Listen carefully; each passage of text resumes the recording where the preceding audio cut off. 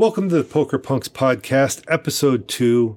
For this episode, I have two hands here that were very interesting hands. One is from a recent session that I had at Punx, which is my local casino, which is right outside Philadelphia.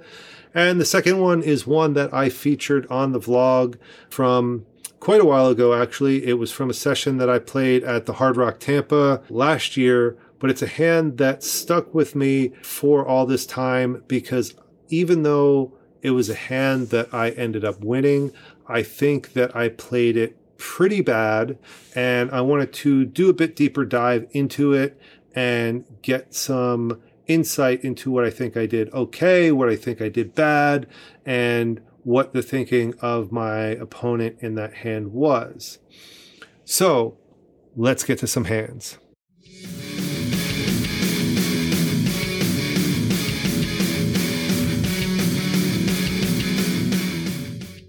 For this first hand, we are at a 1-3 no limit table, and there is a big high hand promotion going on this night. It is the monthly drawing night for the high hands from the month prior, where the high hand is being drawn every 15 minutes. There's drawings throughout the night for even bigger prizes from the people who had won high hands before, and the room is packed, and it's packed with a lot of recreational players.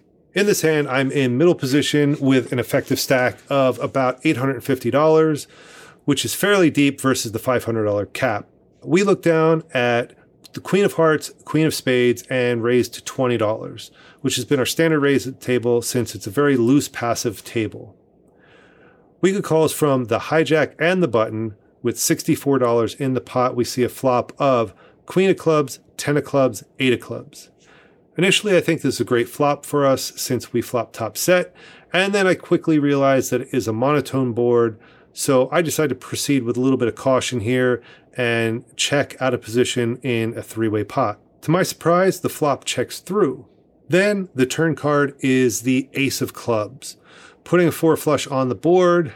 However, when both players check to me on the flop, I don't necessarily put either of them on too strong a hand or necessarily them on too strong of a club, because I would think that one of them, if they happen to have something like King X of Clubs, might have bet the flop. So with that in mind, and the fact that they have shown no interest in this pot so far, and I do have now second set, I decided to take a little bit of a stab at it and bet out $25. I think it's a small enough bet that it can get called from some worse hands, and a large enough bet that weaker hands will fold out. Maybe some of the low flushes might fold out. Anything under the 8 of Clubs might fold out. To my surprise, both players end up calling. And at this point, I figure I am pretty much done with the hand. I figure one of them has to have the King of Clubs or at least the 9 of Clubs, hoping for that straight flush to be part of the high hand for the evening. The river card comes off the Ace of Spades. So now my thinking about the hand changes. I think, okay, I've boated up. And there's definitely a chance now that I could get a call from a flush that is either the king high flush or a weaker flush that I am now beating. With that in mind, I decide to go for a $45 bet, thinking that I'm probably only going to get called in one spot, and I want to try and squeeze that last little bit of thin value out of this hand. This is when things get weird. All of a sudden, the player next to Ack min clicks it to $100. The player on the button ends up folding, and it's back on me facing essentially a min raise of $55. And the only thing that goes through my head is, what am I actually beating here? Would this player do this with a naked ace or just a flush here? The player is a middle-aged Asian man who really has been very passive all night. I don't think I've seen him raise a single hand pre-flop or post-flop, and I do not remember him bluffing any hands that I have seen. Therefore, even though I'm sitting here with a full house, all I can think of is, what do I actually beat that he would be doing this with? Essentially, there are higher full houses out there and 2 straight flush possibilities out there. And in my heart, I'm just thinking, I'm beat. Can I really just fold here for such a small raise? And going through the process, I'm thinking an inordinate amount of time for this hand in particular. But after about a minute of tanking and going back and forth, unfortunately for me, I decide to make the call, even though it went against my gut instinct, and the villain turns over Jack of clubs, 9 of clubs for a flop straight flush. To make it slightly worse, if that river had been the case queen instead of an ace, I would have hit the bad beat jackpot, which was sitting at about $220,000 at the time, and I would have gotten 40% of that. On the bright side, me being able to understand the situation, the player, and knowing that there is no value in me re-raising him because there is 0 chance I'm getting a call from a hand that I am actually beating, I was able to not stack off, not get too excited over making a full house. Sometimes, as the saying goes, it isn't the chips that you win, but sometimes more so about the chips you don't lose.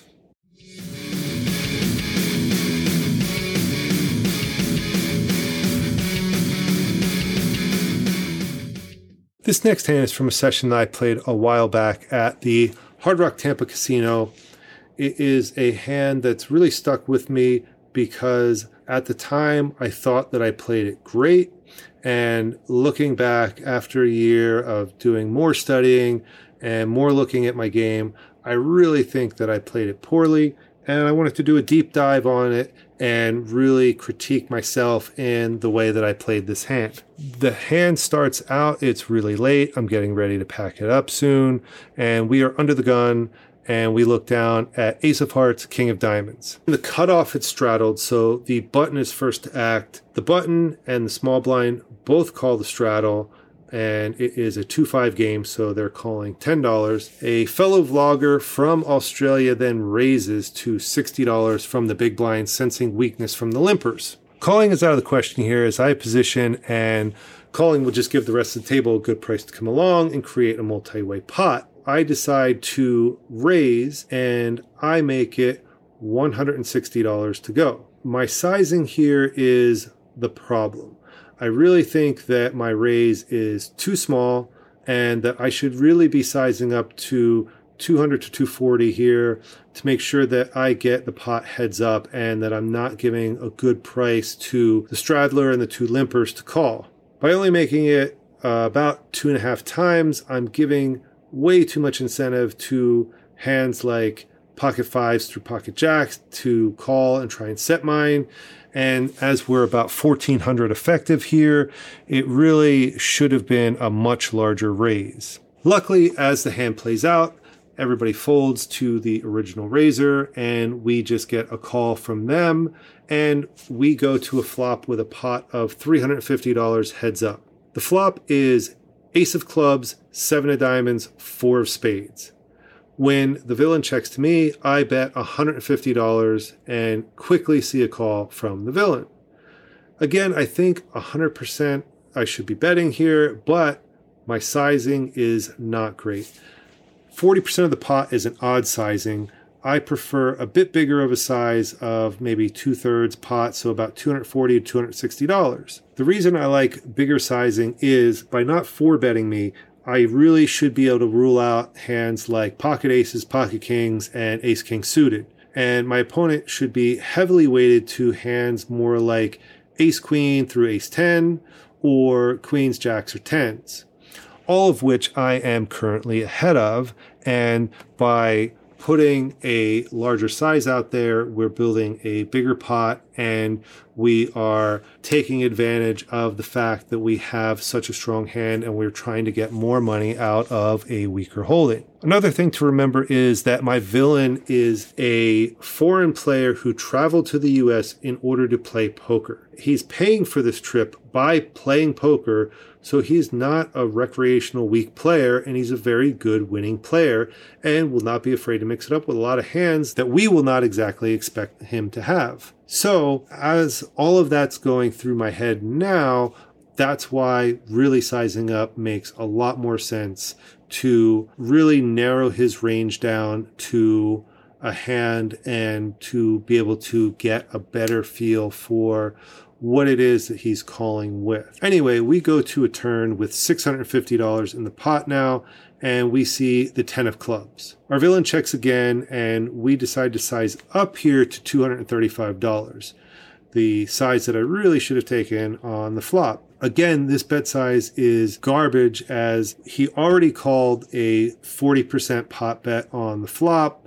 We really need to be making this closer to 2/3 to full pot here to make sure that we are getting value from weaker hands. In the moment, what I was thinking was I wanted to keep it as a small bet and get calls from hands that I'm beating. But the fact that he already called a flop bet shows that he has something that he's willing to put money in the pot with. But what ended up happening is my small bet here could be signaling weakness to him, who is a good thinking player, and he might want to exploit that perceived weakness. And try and exploit it is exactly what he did, as he decides to check raise me to $850. Now, with any holding other than ace king, I am most likely gonna fold here. Like if I have kings, if I have queens, if I have jacks, I really can't continue here with this big of a check raise. Really, the only thing that I can continue with here is top pair with a good kicker, so an ace king and ace queen sort of hand, or if I happen to be floating the flop with pocket tens and turn to set, yeah, then I can continue. At this point, I have $965 left in my hand after the turn bet, and I'm facing $615 to call for $1735, or almost 3-1. I start thinking through the hand, and at the time I discount pocket sevens and pocket fours, as I really didn't think he would call a 3-bet pre-flop with those hands. But in hindsight, those hands do make perfect sense, because my 3-bet size was way too small. If I would have gone the 200 plus route for my pre-flop 3-bet, yeah, then pocket fours probably are not likely. Pocket sevens would be more borderline.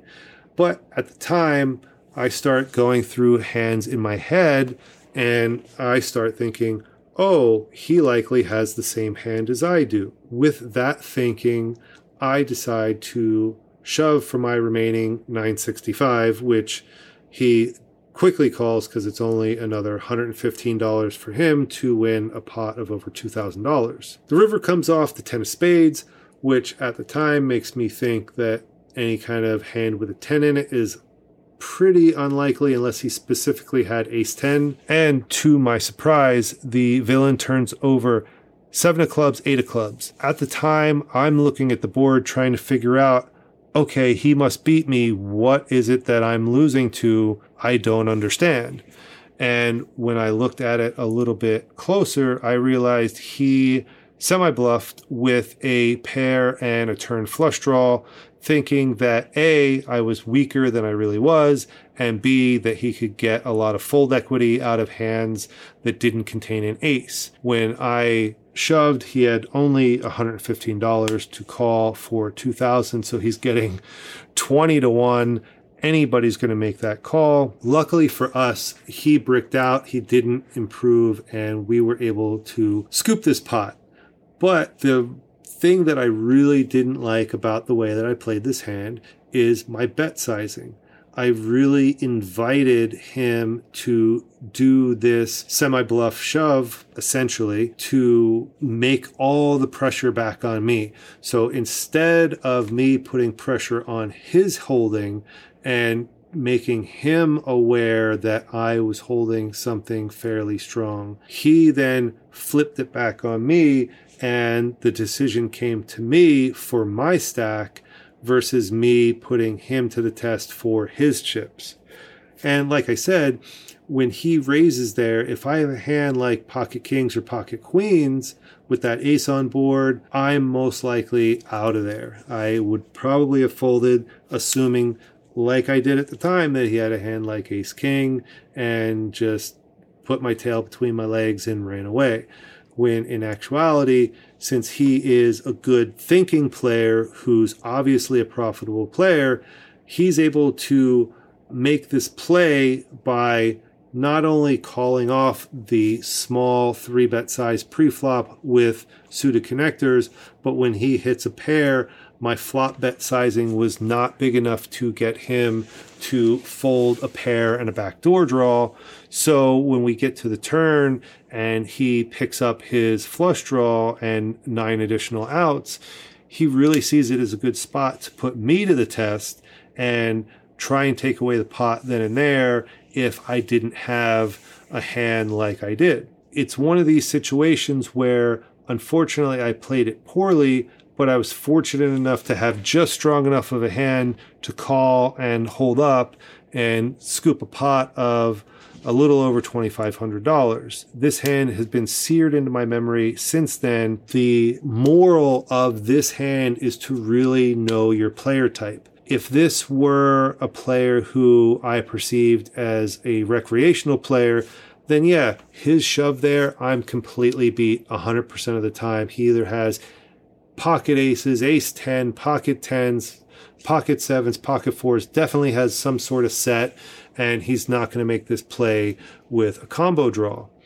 But in this situation with a very thinking player, he was thinking at least one level, if not 2 levels above me in this hand, and was able to put the pressure on me to make a call when I did not necessarily always have the nut advantage here. Always remember, especially in a low limit game, you really have to know your player type. Recreational players aren't going to raise here without the nuts, but a good thinking player is going to see my small bet sizing on pre-flop, flop, and turn as a potential sign that I have a hand like queens or jacks or something like that, that I'm a little bit afraid of the ace being out there, and they're going to take advantage of that and really put me to the test.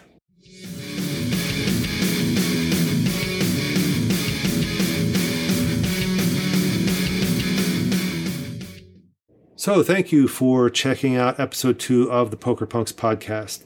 And like I've been saying, I would like to make this podcast a little bit more interactive with anybody that's listening out there. So if you have a hand that you think either you played great, you played poorly, you just want to get a second opinion of, please go over to pokerpunx.com and you can find there the hand submission section and put in the details for your hand. And if it is selected to be reviewed on the podcast, I will send you out a Poker Punx card protector as a thank you for listening, submitting, letting your hand be on the podcast. I really want to make this podcast a interactive community. I'm not saying that I am the end-all be-all of hand reading and hand analysis, but what I am saying is I am another set of eyes that can give some insight through my years of playing into what I think maybe you did well, what you may have done poorly, how I might have played the hand differently, or what I'm taking away from the way you played the hand that makes me think that you played it well. So again, if you want to check it out, it's at pokerpunx.com. And in the meantime, let's run it up the punks.